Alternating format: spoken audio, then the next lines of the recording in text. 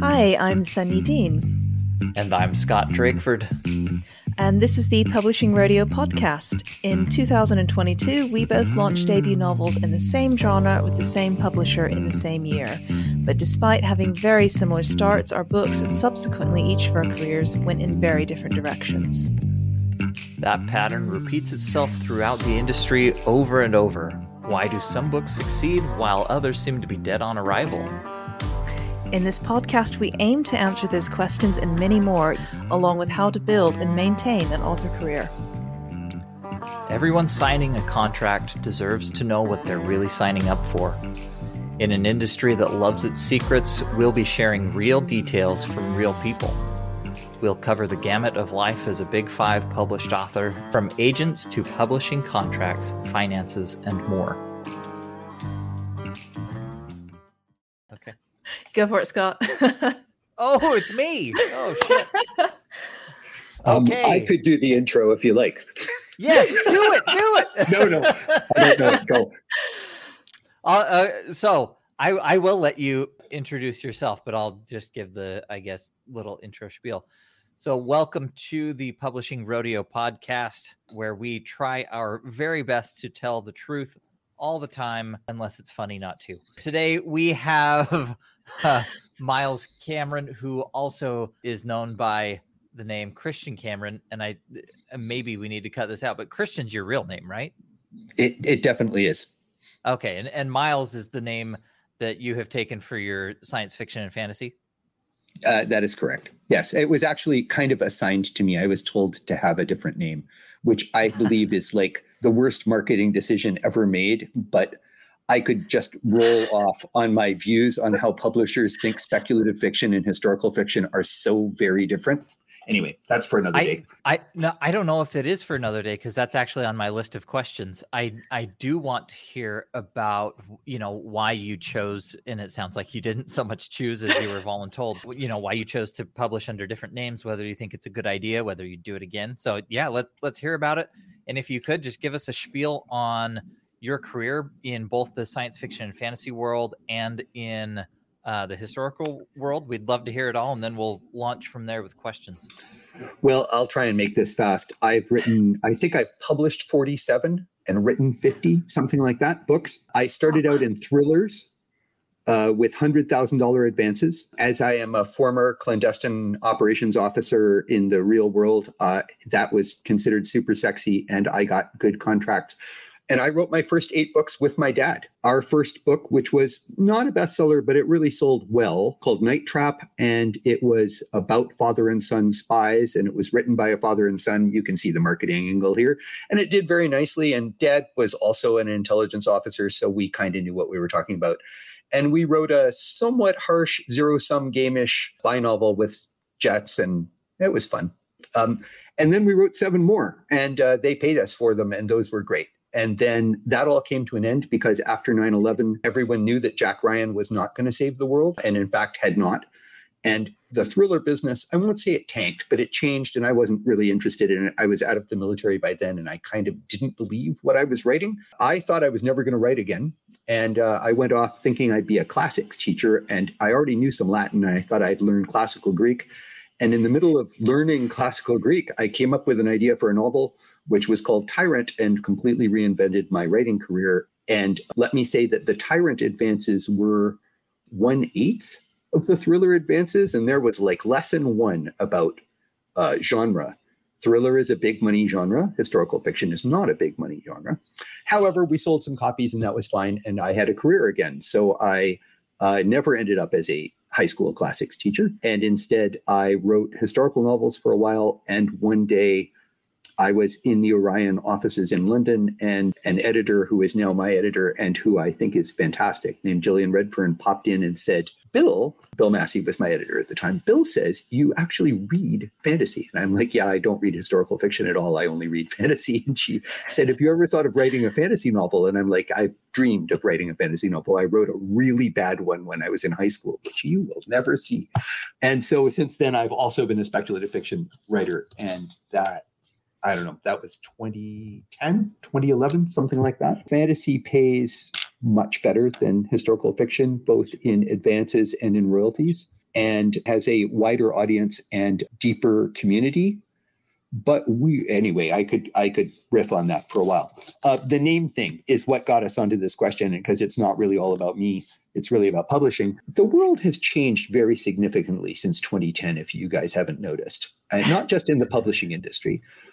But the publishing industry is antediluvian in many of its belief systems are Dickensian or maybe even pre-Dickensian. And one of them is that historical fiction, and I'm just going to say this right out, is something that responsible literati might actually do, whereas fantasy, science fiction are genres with a sort of curl of the lip when you say that. Yes. So of course you want a pen name. If you're a responsible literate author, you need a pen name when you're writing fantasy, because you wouldn't want anyone to know what was really you. At least that's how it was basically put to me. I think that might be really unfair, and I hope Jill Redfern is not now either laughing her ass off or pointing a finger at the screen, but that's how it seemed. So I picked a pen name that I found hilarious, because Miles means knight in medieval Latin. And if you don't know it, I dress up as a knight on weekends and fight in armor. So I just thought it was funny. Like, it's like calling myself Sir Christian as a pen name. And we were off to the races. And now I have a pen name. And now I have to do a lot of my advertising twice. And I have to have multiple social media accounts. And I just can't begin to tell you what a great idea it is. But it's way too late now, because Red Knight was modestly successful. And after that, I sort of had a persona as Miles Cameron. And if I dumped that now, literally, because I have run into this, people at cons would go, "You're who? No, I've never read any Christian Cameron." Okay, well, I mean, yeah, I took a pseudonym, so Drakeford is a pseudonymous name, just because my real name, Scott Smith, is extremely generic, very difficult to tell apart from all of the other Scott Smiths on shelves and in the world. And so, yeah, I was very curious about that, because I hope to branch into other genres, maybe including historical. We'll see. Yeah, it's difficult to know whether to keep the same name, go back to my real name. We'll see how that goes. If you want my 2 cents worth of advice, I would have one name, and because I believe that the only way authors can make it these days is by having effective social media representation, and you do not want to confuse the readers with multiple social media approaches.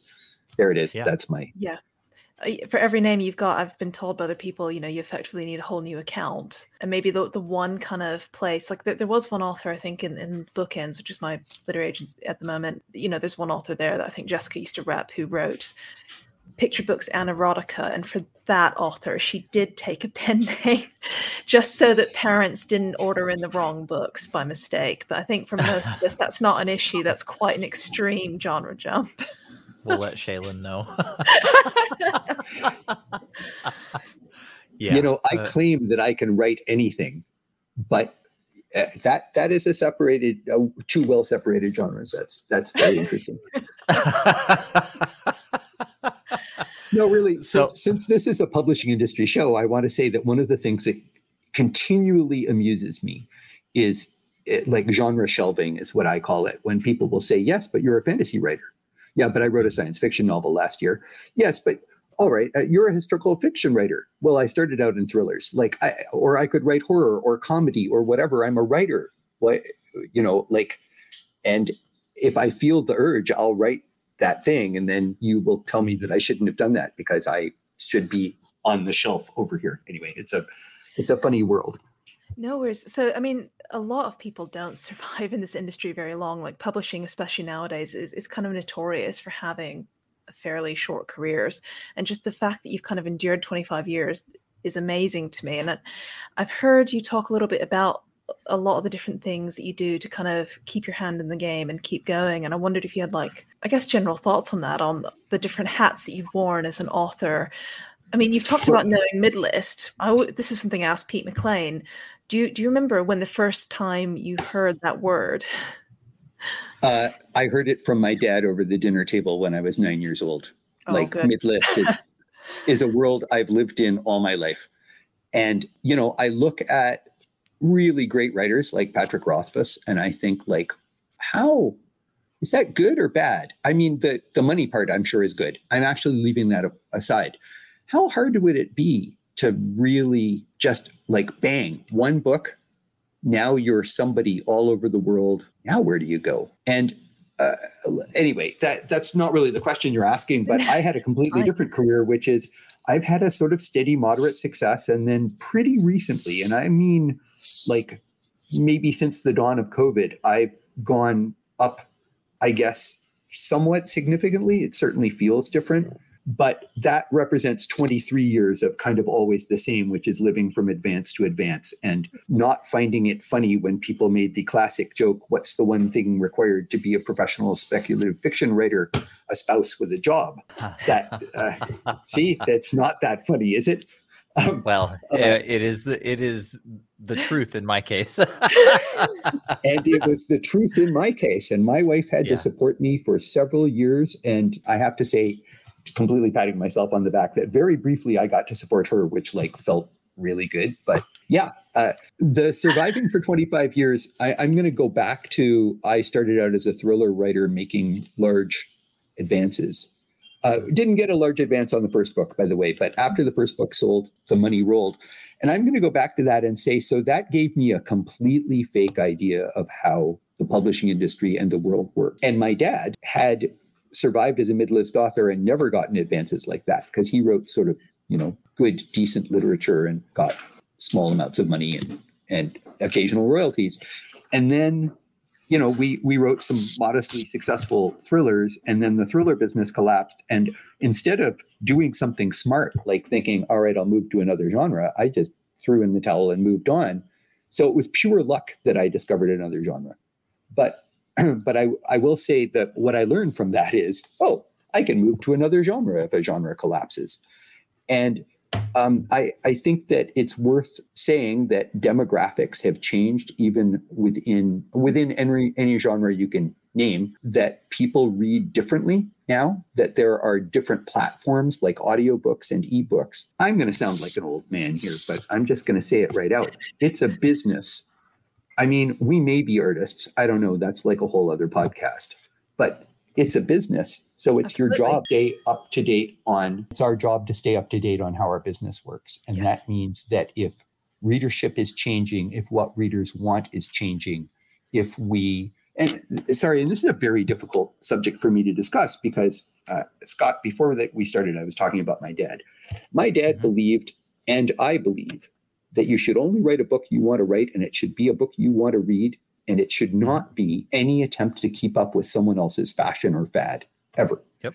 And I really believe that. Yet, paradoxically, I also believe that I am responsible for knowing what's going on in the readership world and not attempting to single-handedly buck a trend. Okay, so I don't want to go too far down that road and say, I would never write X or I always attempt to follow the crowd. But as the crowd changes, it's worth knowing what it is they want to read. And that, to me, is part of the system. And then I'll also say, as I think I said this at the top, it is my perception, and I think I could find some numbers to back it up, that some genres are more financially remunerative than other genres. A writer getting into that should know what they're getting into. In historical fiction, I hope I am writing a novel right now that will break me out of what I call sword and sandals, books men read, and into books everyone will read. Now, I'd like to say that I think every piece of historical fiction I've ever written is for everyone to read. My very first historical novel has a major heroic trans character, and that was way back in 2007. And that's because I was really interested in multi-gendered shaman in Siberia in the 3rd millennium BC. Like that seemed really cool to me. Anyway, I say all that to say, like, it's not all about following something. It is about writing what you want to write, but it's worthwhile being aware of what's out there. And, I am aware that more women than men now read historical fiction, that Philippa Gregory outsells Bernard Cornwell. And while I don't think that my books are like Bernard Cornwell's, I would really like women to read my books. I actually really would. I like women, and I'm very interested in I'm very interested in women in history and the role of women in history. And like, I wish somebody would write a book that I want to read called A Military History of Women. Then someday somebody will write that book, because I've got like 200 file cards of interesting women's stories in military history. Anyway, that's probably not the question Sunyi asked, but I'm just trying to get at being aware of demographic changes and writing to them is part of my way of staying available as a mid-list author. I'm not just trying to tell one story over and over again. I'm not saying that anybody else is trying to do that, but I do look over fantasy, and I'll just talk about fantasy for a moment, from time to time with a slightly jaundiced eye, and say two things that I think are worth saying. One is, some of this seems awfully the same as some of the books I saw come out last year. And then another thing is, and this, it's not amusing, it's really weird, like how quickly the world forgets books from before. Like C.J. Sherry, who is one of my favorite authors of all time. She wrote a bunch of... she had to change her name too. I feel like her books are virtually forgotten by mainstream audiences. Tanith Lee, I can name a lot of people who wrote really great speculative fiction. And when I talk to young people at cons, they've never heard of any of these books. And I sort of roll my eyes and say, I guess somebody could write a new Gates of Ivriel, because no one would notice that book had already... Tanith Lee is still remembered in the UK. Well, that's very good to... That's very good to know. Although I think I was at British Fantasy Con when I mentioned her, when somebody said that there were basically no famous female fantasy authors from the before times, and I just started listing. Anyway, let's not go there. I mean, going back to your point about writing what you care about and what you're interested in at any given time, but also keeping up with trends. I mean, that's a pretty classic intersection of finding what somebody will pay you for and what you enjoy doing. I'm going to butcher this word, but it's thrown around in the corporate world a lot. Ikigai? I don't know. A Japanese word that basically just means the intersection of doing things that you love, that the world needs, that you could be paid for, and that you're good at. And so, I mean, it's certainly not a new thing, and I don't think I don't at least consider it selling out to do both of those things. I actually think that that's a negotiation, but I'm not sure that all writers feel like they're armed for that negotiation. So what I mean by that is, I know some other writers, so I will not name names, but other writers I know are like, no, I have one really good idea. That's my idea. Whereas my view is, I have like 4 ideas a day. So I'm going to smorgasbord them to my agent and say, like, how about this? How about this? And my agent's going to talk to an editor or two, and eventually somebody will come back and say, yeah, we'd like to buy that one, I hope. That being said, though, since 2016, when I found a great historical story about the founding of opera and how opera was originally sort of samizdat and an attack on the papacy and really complicated, interesting spy novel stuff, with a lot of very interesting women involved and the foundations of modern feminism, I'm like, this is a great book. And various people said, no, we don't want to buy it. And last year I finally sold it, because I just kept basically tying the ribbons slightly differently, until finally an editor said, Angela Tirabadi, the woman who invented the word patriarchy, of course I want to see her as a character in a novel. I'm like, well, that only took 5 years, I'm not being funny. You got to tell me when that comes out, because my partner is a massive music nerd and listens to opera. So he loves historical fiction. I'm terrified of your partner, because I am not musical, and I am writing about the birth of opera. So that's all right. I'm a little afraid. I have sort of enlisted a minor opera star to like keep me real. But anyway, sorry.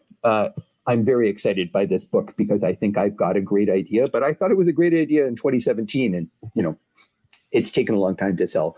What I'm trying to say, Scott and Sunyi, is that it is a negotiation.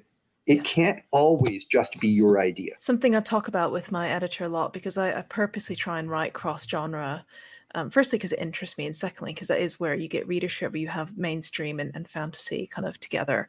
And we had loads of discussions over the past year about what that line is and where you draw in world building, and the fact that essentially in fantasy, the more world building you have, the more you start to gradually lock out mainstream readers. And and like balancing that against the story you want to tell and the emotional resonance you want to have. And it is a whole discussion, and it's not as clear cut as just doing whatever you want or doing what a publisher tells you. But although I think that discussion is often painted in those terms. And there was a really great line someone told me from Absolute Write, which is to write what's in your heart, but with your practical hat on. And that has always worked for me as a kind that of sounds exactly right. So I have a couple more questions about your long career. So just looking at your, the books you've written on Goodreads and wherever else, it looks like you've primarily stayed with the same publishers. So you obviously have a different publisher for your historical than you do for your speculative, but it seems like you've stayed with, is it Orion on the one side and Orbit on the other? I looked a few days ago, but what has gone into your decision to stay with those same publishers, and how have you managed those relationships over time? Gollancz and Orion. I've thought of leaving them a couple of times. It's a little like cell phone service. The loyalty service comes on the line and says, well, we'll give you a free iPhone 13 and we'll also reduce your fee. And you're like, oh, okay, now we're talking. I have a wonderful agent. She is very smart. We have heart-to-heart conversations. I swear every 5 years, like clockwork, the wheels fall off. I don't want to work for these guys anymore.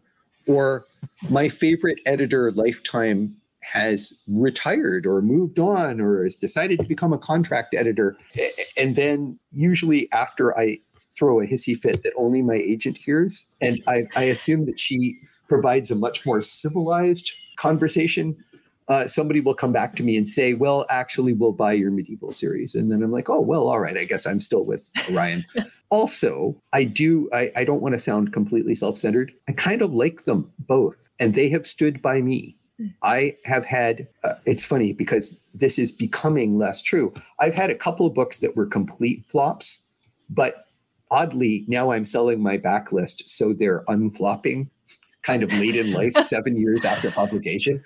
But I've had some losers, and it must be a truism on this show that you're only as good as the sales of your last book. That's like all you have when you're a mid-list author. So when the sales on your and the speed with which the publishing industry will forget the book that did sell 80,000 copies is stunning. So, and also sometimes their sales figures are wrong, but that's like a whole other story. But having a publisher who basically says, nope, you're reliable, you deliver on time, and you write well, we will probably continue to buy your books till you die, is of more value than slightly more money from a devil I don't know. Absolutely. Yep. And also, like, I'm jumping topics, but I think this is still important. And, it's weird, but my strategies and tactics are those of a person with 40 plus books. And I admit that there aren't a ton, but I think they'd work for people with 5 books, but I don't think they'd work for people with 1 book. But I'm sort of in a boat now where my backlist is so long that I don't live on advances anymore. I actually have royalties.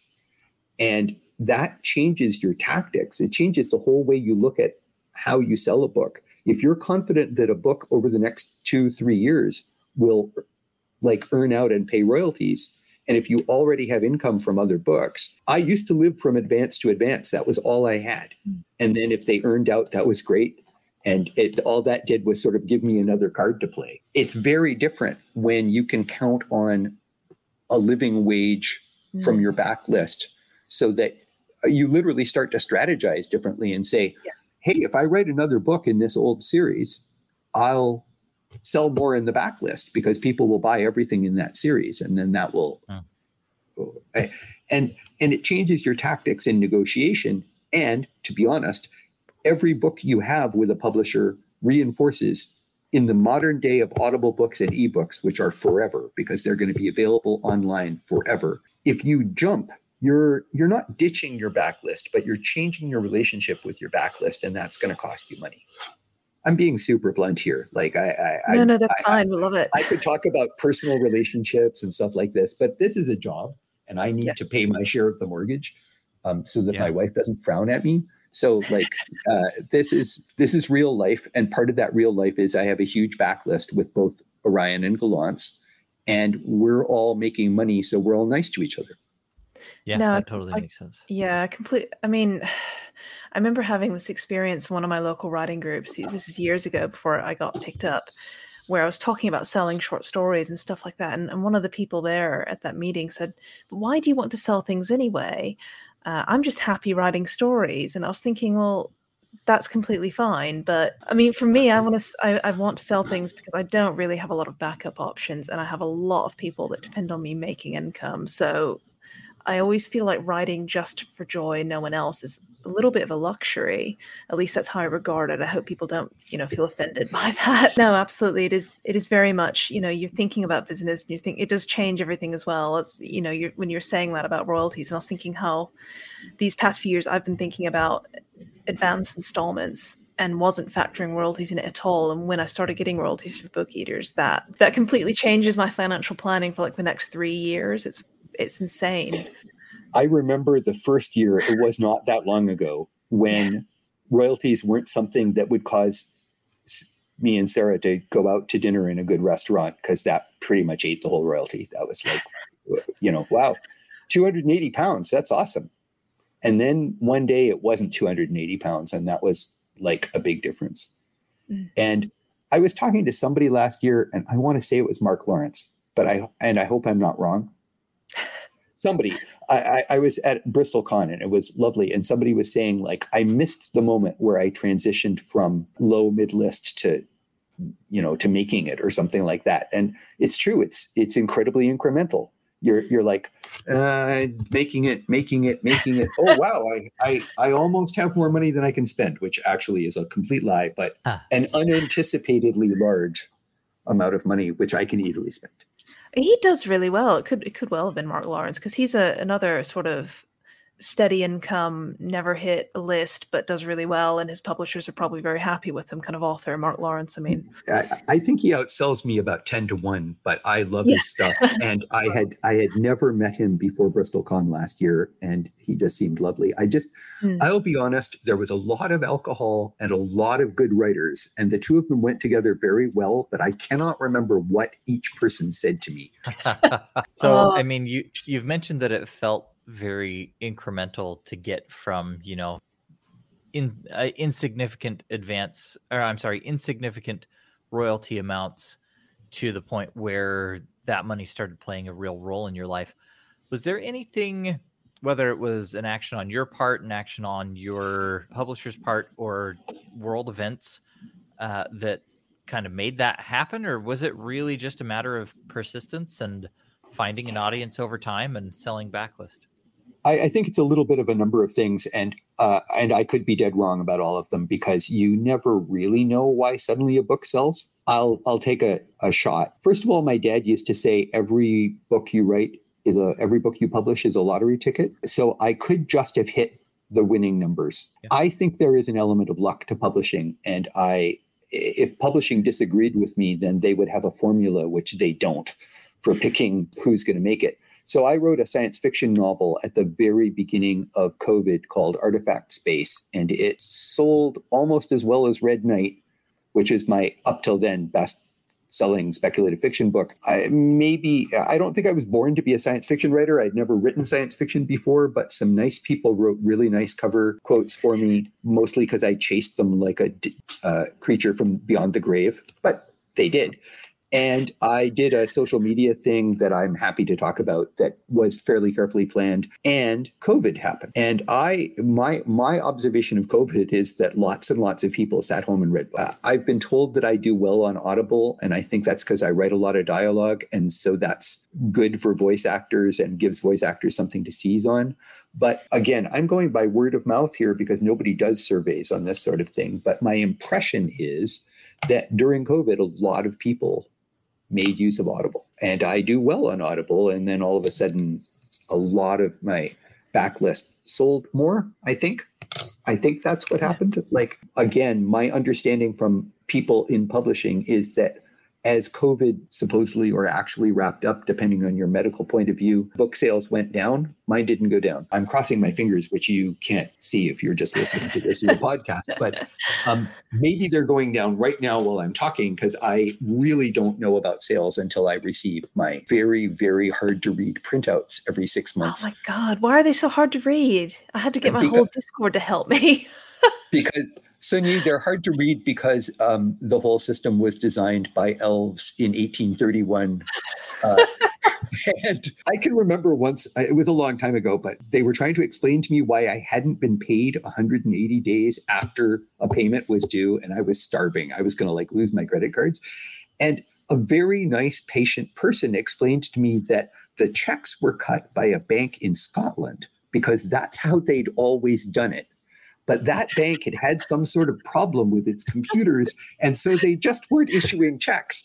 And I'm like, okay, elves, elves moving very slowly in carriages with horses.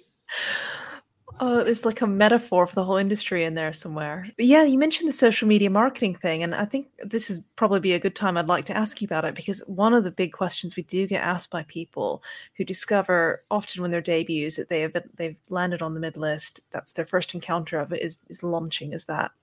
That's when they first kind of figure out the lead divide.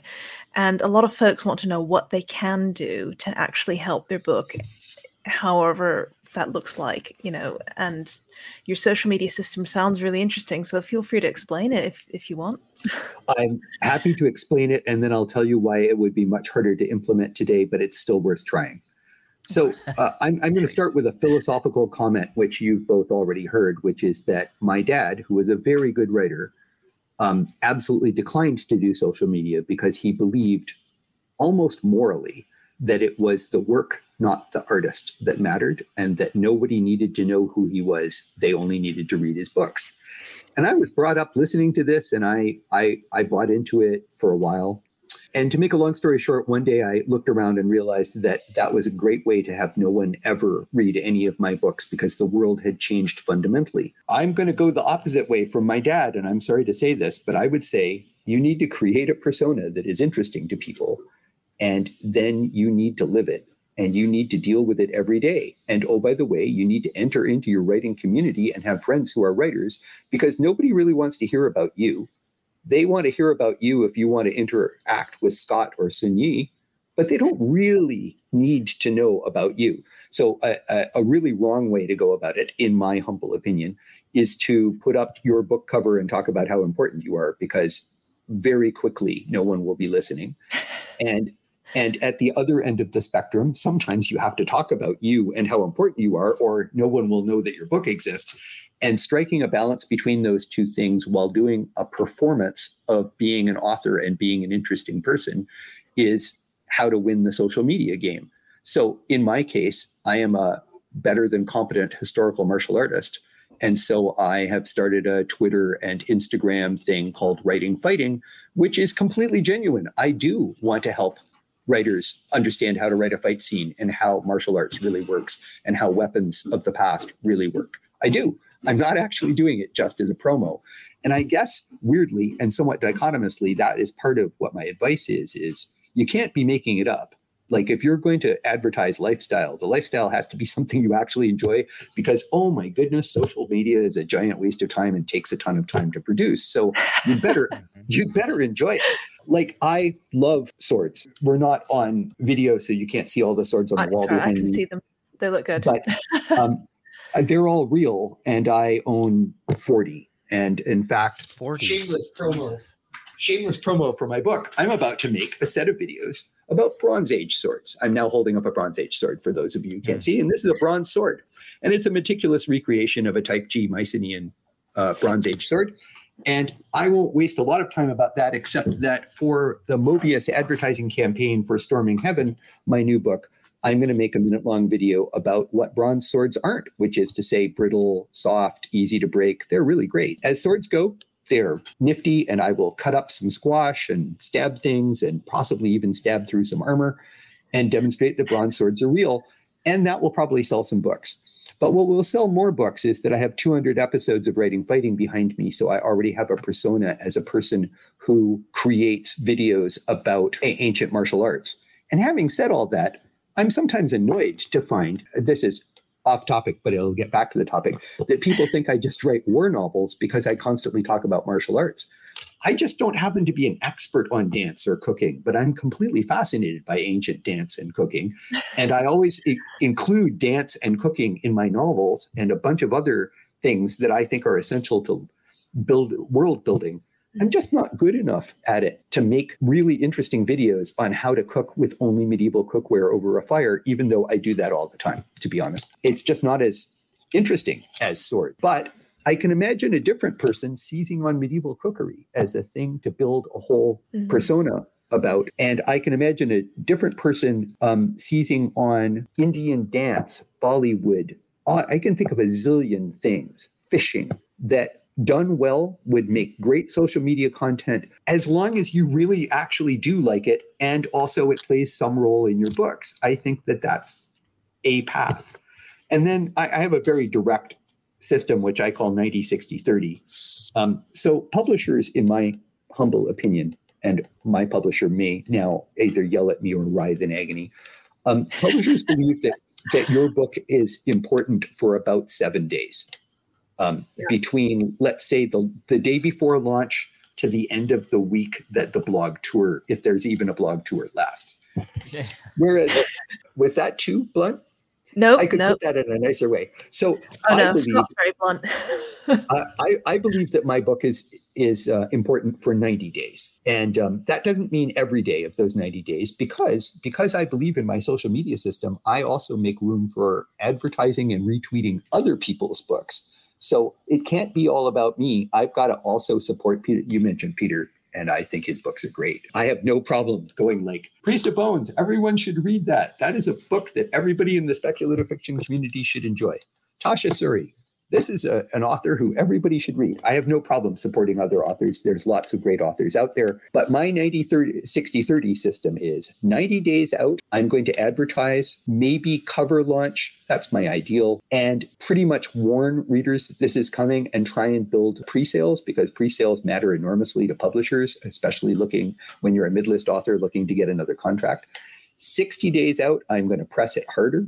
30 days out, I'm going to start a little mini campaign with some character sketches by fans, or I could think of a zillion ways to do it, but 3 to 5 days. And I'm doing that right now for Storming Heaven. If anybody pays any attention to my social media, I'm putting up original Bronze Age artifacts that directly affected my book, or little miniatures that I've painted of people who are in my book, because, it's part of my creative system. Yeah, that's great. And I'm putting those up every day and inviting people to see what the historical parallels are or aren't, because it is purely fantasy. It is not historical fantasy. I'll do that for 5 days and then I'll leave it alone. And then I'll do the 7 days thing, starting a couple days before. But 90-60-30 means that some number of thousands of people, and I'm not going to exaggerate this, let's say it's 3,000, because I think that's accurate, have seen and heard of the book and had an opportunity to pre-sale before the book comes out. And that system, it's almost tame, because it's not very audacious. It's just kind of straightforward, has definitely visibly helped sales. Okay. And I do it all myself. That is not done by my publisher. I won't say zero. I have very little expectation of the support of my publisher. Or put another way, I have roughly 7,000 Twitter followers, roughly 7,000 Facebook followers, and roughly 3,000 Instagram followers. So this is not a huge following. However, I can get more likes than Galance can get on almost anything. I can get more likes than Mobius can get on almost anything. And that means I can generate more sales. And then the other thing that I do, so I have an author account or a business account on Facebook. And I don't really like Facebook. And to be honest, I don't use Facebook. I don't go on Facebook as a person and say anything unless I'm talking to other reenactors. It's my only reason for using Facebook. On my Facebook author account, where I have about 7,000 followers, I will pay to advertise only to my own followers, because I'm just telling them my new book is out. That's it. They are all people who have, of their own free will, followed a business account called Christian Cameron Author. So I feel absolutely no. I'm being very direct here. My wife is a professional. I wouldn't call her a marketing professional. She's a circulation professional in magazines, and she has taught me an enormous amount about focused advertising. Okay. So she taught me that, for instance, somebody with 80,000 followers on Instagram who does a book talk, or on TikTok, who is not focused on speculative fiction, but instead sort of does a different kind of book every day, puts your book up and gets 37 likes. And of those 37 likes, you will be lucky if you sold one book. A group of 15 fantasy readers in Dallas, Texas, who have a book club, who invite you to talk to them for 15 minutes about your book, odds are you just sold 15 books. Worst case, you sold 5. Which of those is the real advertising opportunity? And my wife taught me to look at it this way. You think the person with 100,000 followers is the person who can get you a bestseller. And I think Sarah would argue that what you really wanted to do was talk to 100 fantasy book clubs, because that's what will sell your book. So I don't actually dream big dreams. I look at selling 10,000 copies. If I can sell 10,000 copies, we all made money. We all moved on. You know, someday I'll maybe sell 100,000 copies of something, and then I'll live a completely different life and have a Netflix series. But until then, I live by making sure that books sell 10,000 copies. That is extremely incremental. But anyway, that's my system. My system is that's great. Pedestrian. But it's better system than no one is out there kind of teaching authors how to fend for yourself. I mean, you literally get a book deal and you just kind of have to figure it out. You're lucky if you get told anything, I think, for a lot of people. And I feel like I'm lucky because I get told a fair amount by my publisher, and that's the relationship that we have. Does. I was going to ask if you actually had a figure in mind. You don't have to share if you don't want to, but what is a good pre-sale number to you? And the reason why I asked that is I've had a few debut authors approach me privately and 850. say, "Oh, okay. Oh, wow. 850. That was straightforward. 850 is noticeable. Okay. You sell 1,000 pre-sales in historical fiction, you're probably the top historical fiction person in your, like, not Philippa Gregory. She probably sells 80,000 pre-sales, but I'm not competing with Philippa Gregory. It's weird because I was about to say I'm competing with Ben Kane, but I'm not, because I'm pretty sure anybody who reads Ben Kane reads me, and vice versa. And also, I like him and he likes me. And this is also something I would say to every author, in case everyone else on your show hasn't said this. If you're an author, you have no competitors. Everybody who reads books like yours is a potential reader of your books. It doesn't work the other way. You're not against anyone. Yeah. And Sun Yi selling a bunch of books does not hurt me ever. Sun Yi having me on her show after she sells a bunch of books helps me. No, I'm serious.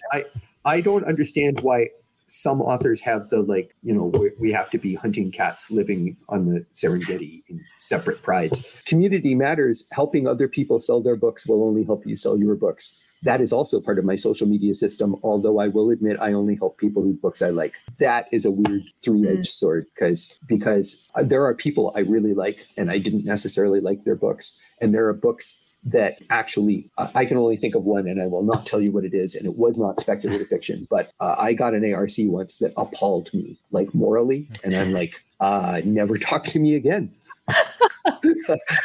But outside of that, I am happy to help. And I never review, because as far as I'm concerned, it's 5 stars or nothing. So if I loved your book, I'm there. And if I did anything but love it, I'm just going to be quiet. One of the things that constantly I have to relearn, I am not like everybody else. So I can love a book and other people will go, "Oh, I hated that." Or I can go like, I didn't even want to finish it. And people will go, "That was the best fantasy novel of last year." And I also realized, I just read this. This is called Dead Silence. Really good. Sort of sci-fi, sort of horror, sort of detective fiction. I thought it was fantastic. The point I'm trying to make here is I was playing a great sci-fi role-playing game that was also kind of horror and kind of adventure and kind of detective fiction. So I was literally in the mood. And now I wonder how many 3-star reviews are generated by people being made to read a book they weren't in the mood for. I was in the mood for this book. It perfectly suited my mood. As far as I'm concerned, one of the best books I've read this year. If I had read it when I was in a let's do ancient Egypt mood, I would probably have not finished it. Anyway, I'm way off my topic. But no, you're completely fine, honestly. So the whole thing about reading ARCs sometimes makes me roll my eyes because I want to say like, but I'm not in the mood for this kind of fiction right now, so you can't make me read it. And that means that somebody can get my latest novel in the mail and go, oh God, Miles Cameron, too much dialogue. Not now, Miles. Like. No, it's too late for me. I started out writing reviews, so when I started getting published, I had to go and delete like some reviews I'd written as a reviewer that I really couldn't leave up anymore. I was just wondering about the pre-sales because some debut authors had messaged me and I think they were stressed about it. But for us, pre-sales tend to be very low because nobody knows who we are. And I don't know what that figure really should be other than agents have told me as many as you can get is good. Yeah. Let me spin that back to you in a very practical way. Take your advance, work out what the publisher's cut on each book at pre-sale is, work out what it would take to pay off all or half of your advance from the pre-sale. There's your pre-sale numbers. So that means good is you paid half your advance off, and excellent is you paid off your advance. Because I think I might struggle with that. Because well, let me ask you this then, Miles. Do you know roughly what publisher margins on any given format are? No. I mean, okay. I'm sure Shelley knows, my agent. I could probably work it out just by staring at a contract. I used to know these things better. I just assume that they're 50%. Yeah, we know what the authors take per unit are in different formats generally, right? But yeah, I just wondered because your comment made it sound like maybe there was some math we could do to work backward to what the publisher's take was on any given unit. And I would agree with you. I think 50% is probably close, 30 to 50. I think it's 50% on hardcovers. I think it's 30% on paperbacks because they have almost all the paper cost with none of the high price. And then I assume they're making money like you wouldn't believe on ebooks because they have no overhead. Right now, somebody at Kindle is screaming, we have overhead, but it's not the same overhead. And audiobooks, I think, just mint money, but they have to pay voice actors. And I know some voice actors, they're being paid. So you have to work out all of those things because I know, and this is why I don't get as far in the weeds as I used to, is that with 4 or 5 different media platforms taking your book, audiobooks, ebooks, hardcover, trade paper, mass market paper, they have a different profit margin on all of those. And here's my slag for the publishing industry. I'm not sure they know it because that would require getting the elves out of the basement and finding out. Finding somebody who speaks Elvish. Yes. Who the fuck? What the? I definitely did not get my pre-sale. I don't know.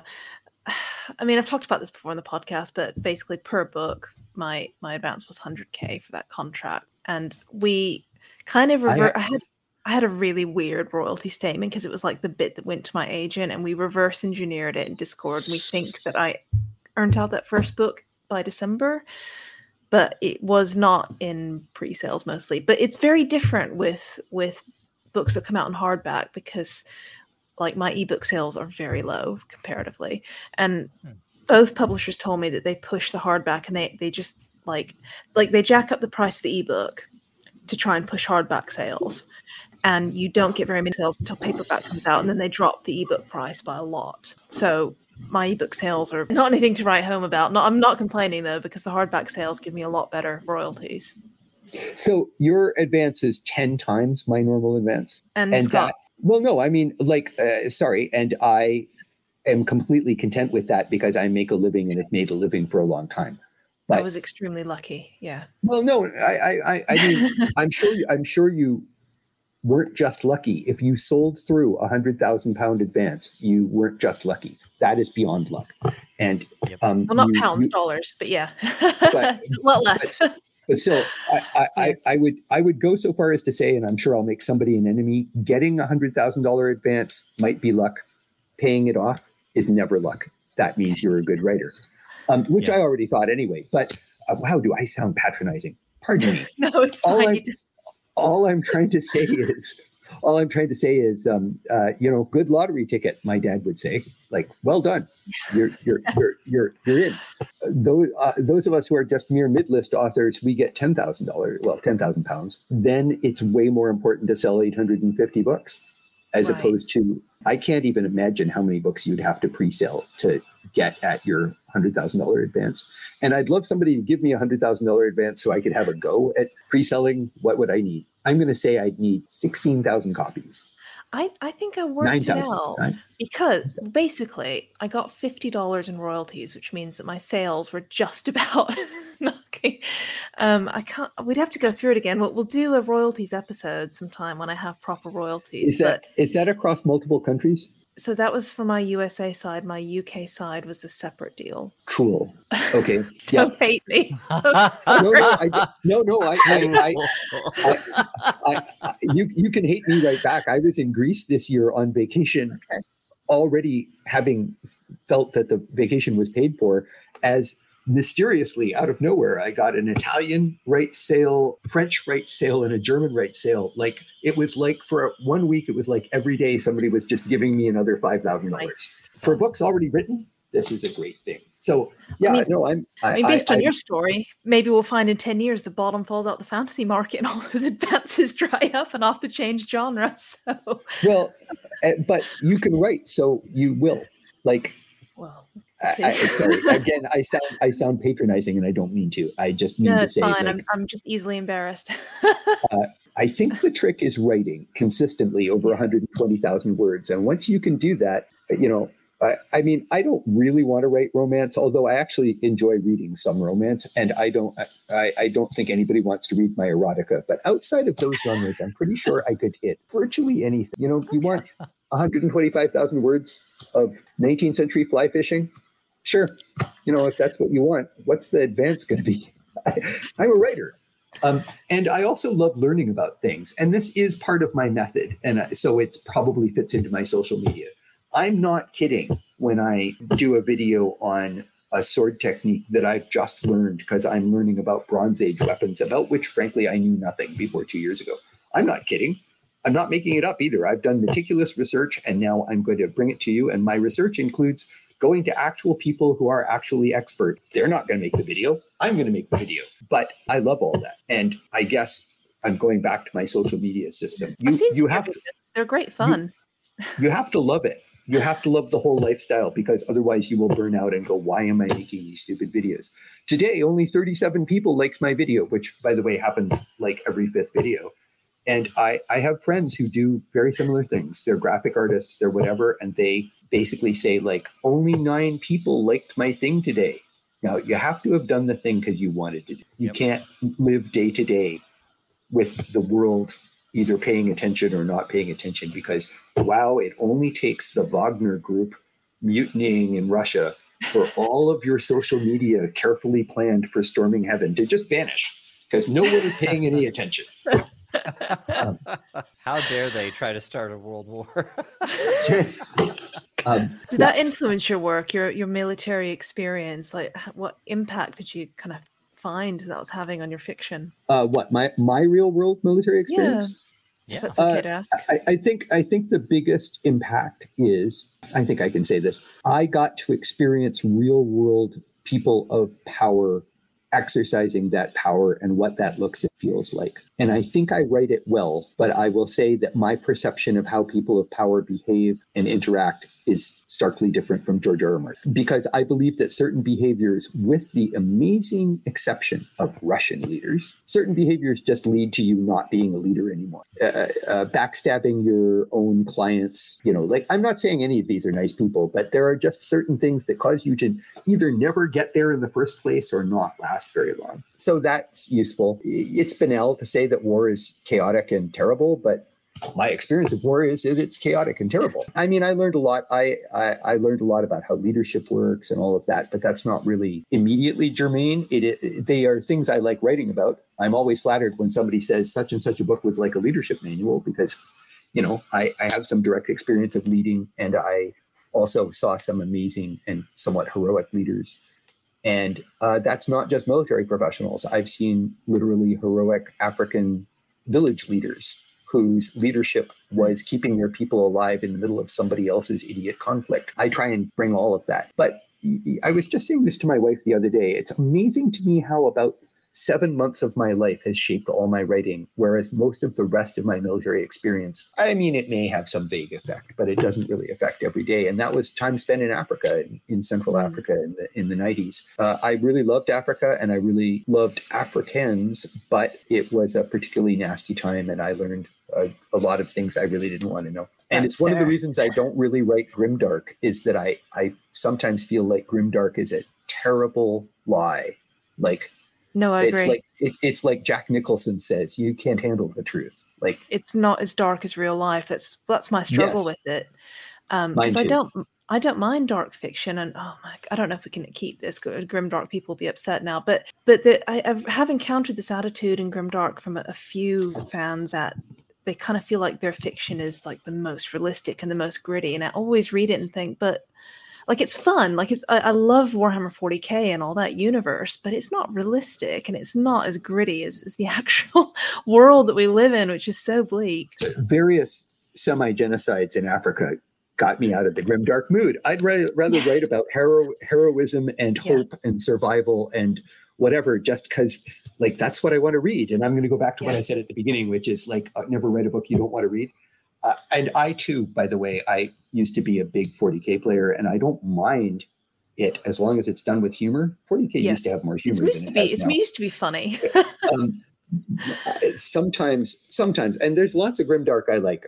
I'm not here to offend the grimdark community, but sometimes I just roll my eyes and go like, oh, you could just go hang out with homeless people in downtown Toronto and see a grimmer world than this. Like, meet up with some refugees, like talk to Syrian refugees. And here's my grimdark. I'm going to write a medieval European themed book about refugees fleeing oppression. Nobody's going to own a sword. Nobody is ever going to have any agency. They're just going to be driven from serfdom to slavery. And in the end, they all die of the plague. That's my book. I think this is what I loved about Christopher Buehlman's book. I don't know if you've read Black Tongue Thief, but I love Black Tongue Thief. It is properly dark, and not just because it has some grotty taverns in it. Like it's very bleak. His asides are fabulously dark, and and am I allowed to say this? I just got to read The Daughter's War, which is his next book. Ooh, I'm very jealous. And you should be jealous. It's okay. So what do you think when you read fantasy fiction? I don't know if I can ask this, but what do you think is like the most common mistake that writers make when they're writing about combat? Sonia, you're just asking me to piss off 50 writers. Like, we can cut it if you want.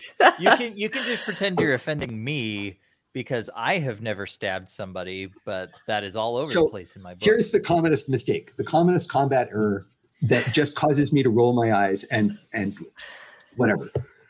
Also, let me just say, there are great combat scenes written by people who have never touched a sword. And the historical fiction writer Patrick O'Brien wrote some of the best fight scenes of all time, and I don't think he'd ever been in a fight. So I don't think you have to be like the old martial artist to write a good fight scene.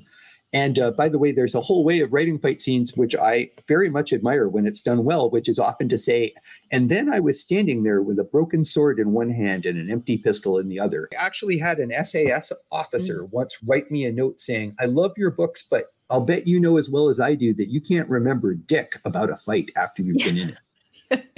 And I was like, well, that's absolutely true. And he's like, but you never write that way. And I mean, it's absolutely true. So the whole in the black thing, that is real. And it's a good way of writing. And you don't need to know anything.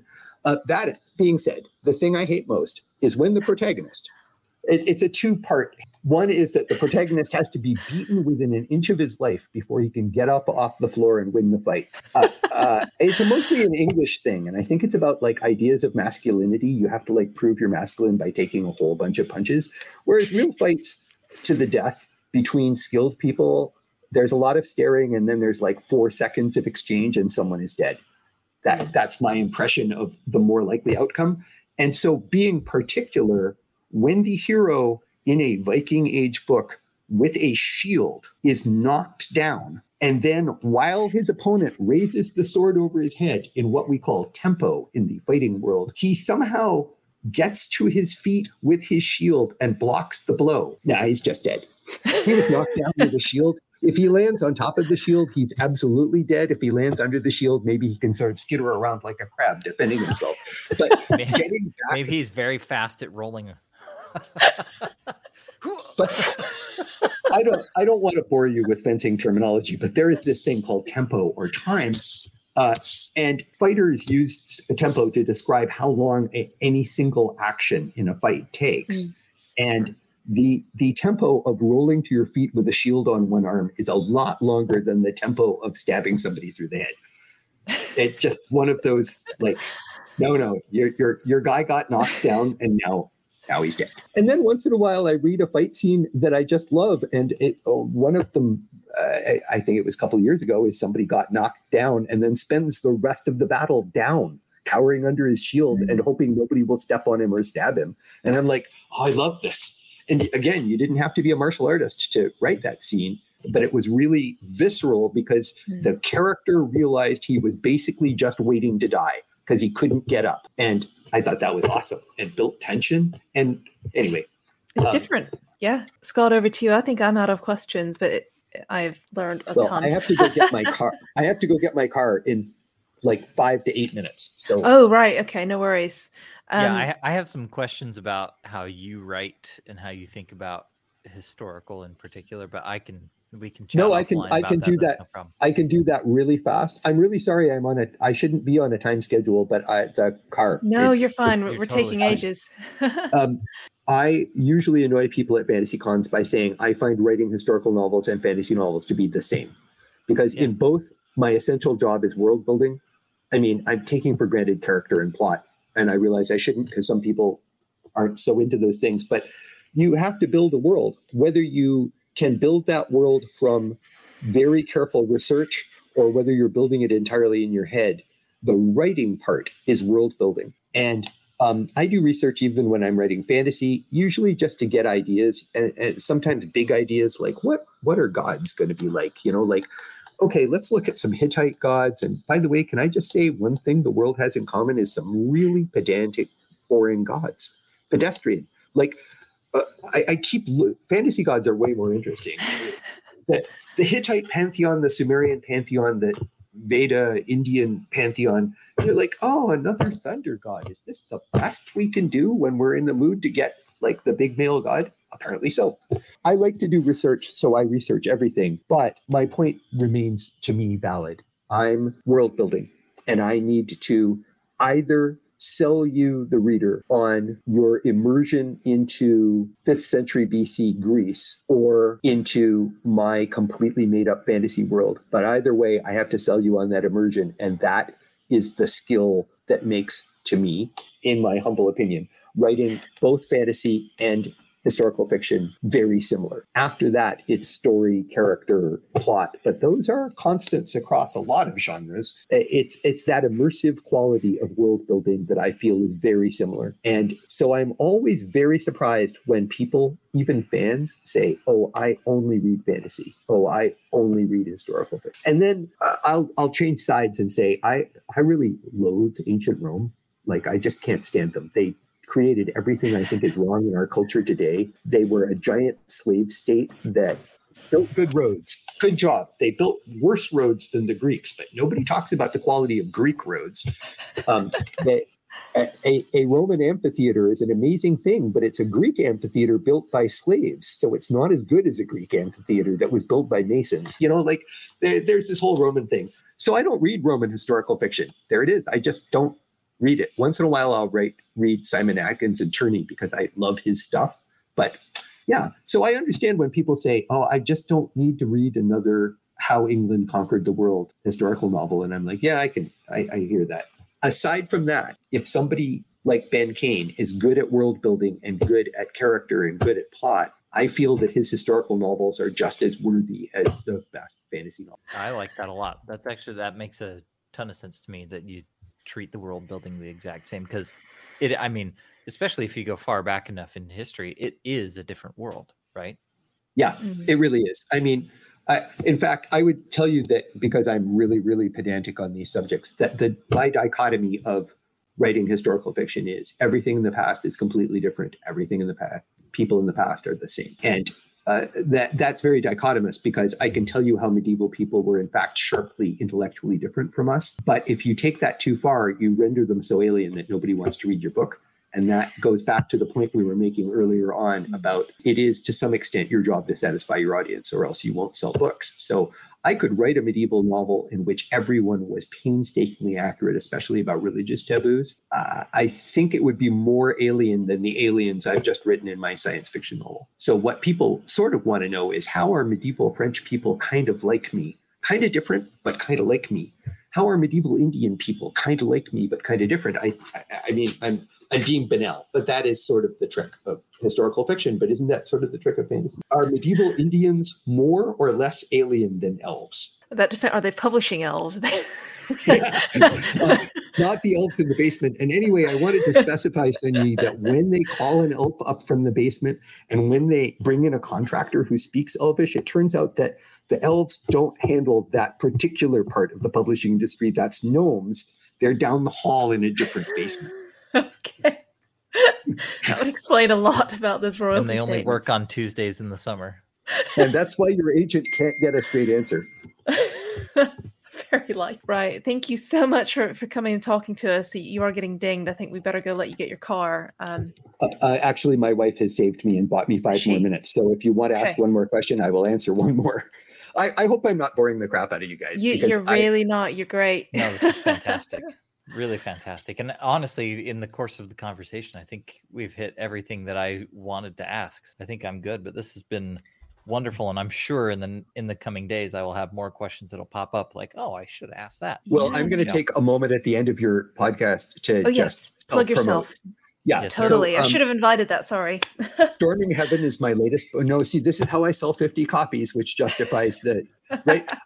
Storming Heaven is the second book of my Bronze Age or Age of Bronze series, which started with Against All Gods. And if you want the premise, even though the book has nothing to do with the Iliad, the premise is if you've read the Iliad, you know that people are treated like crap by the gods. And in the end, no one has any agency, including Achilles. Everybody is just a tool. So my premise is, what happens in an alternate Bronze Age if the humans finally decide they've had enough and they're going for the gods? And that is a premise that continues to fascinate me, because honestly, I love the Iliad and I love all that. And the early books of the Bible, they fascinate me, not always in a good way. But yeah, what if humans decided to take down the gods because they were just too messy? So Against All Gods pretty much says it all. And then Storming Heaven is the second book. If you like a big boss fight, I think I have a boss fight that will satisfy people. And also some accurate sort of Bronze Age lifestyles. And I feel some very interesting characters. I'm really focused at the moment on a woman named Meritaten. There was a real life Meritaten who was one of Akhenaten, Pharaoh of Egypt's daughters. In my book, she's nothing like that. She's basically come up the hard way and then made herself Pharaoh of an alternate Egypt. And now she faces having basically once upon a time been a sex worker, being a battlefield leader, and how she deals with that, I find fascinating. So Storming Heaven, out July 20th. And then I also want to push, because of my social media, I want to push #WritingFighting, which is my attempt to help authors write better fight scenes. I do it on Twitter from time to time. I can't, my ideal is to do it every Thursday at 7:30 in the morning Eastern Standard Time, but I miss some. I have 200 episodes on YouTube. And if you want to know how to use a spear or a poleaxe or a two-handed sword or a one-handed sword or an axe or a mace or your bare hands or what it's like to wear armor or not wear armor when other people are wearing armor, I've covered all those subjects. And Greek armor, we're aiming for Hittites next. I think the disarming videos are probably my favorite, the ones that I've seen. Yeah, very good videos. Highly recommend Writing Fighting. They were really the disarm videos were really fun, and Elizabeth Beatty really enjoyed throwing me on the ground over and over again to make one of them. Thank you so much, man. It was really excellent to have you on. You've been listening to the Publishing Radio Podcast with Sunyi Dean and Scott Drakeford. Tune in next time for more in-depth discussion on everything publishing industry. See you later.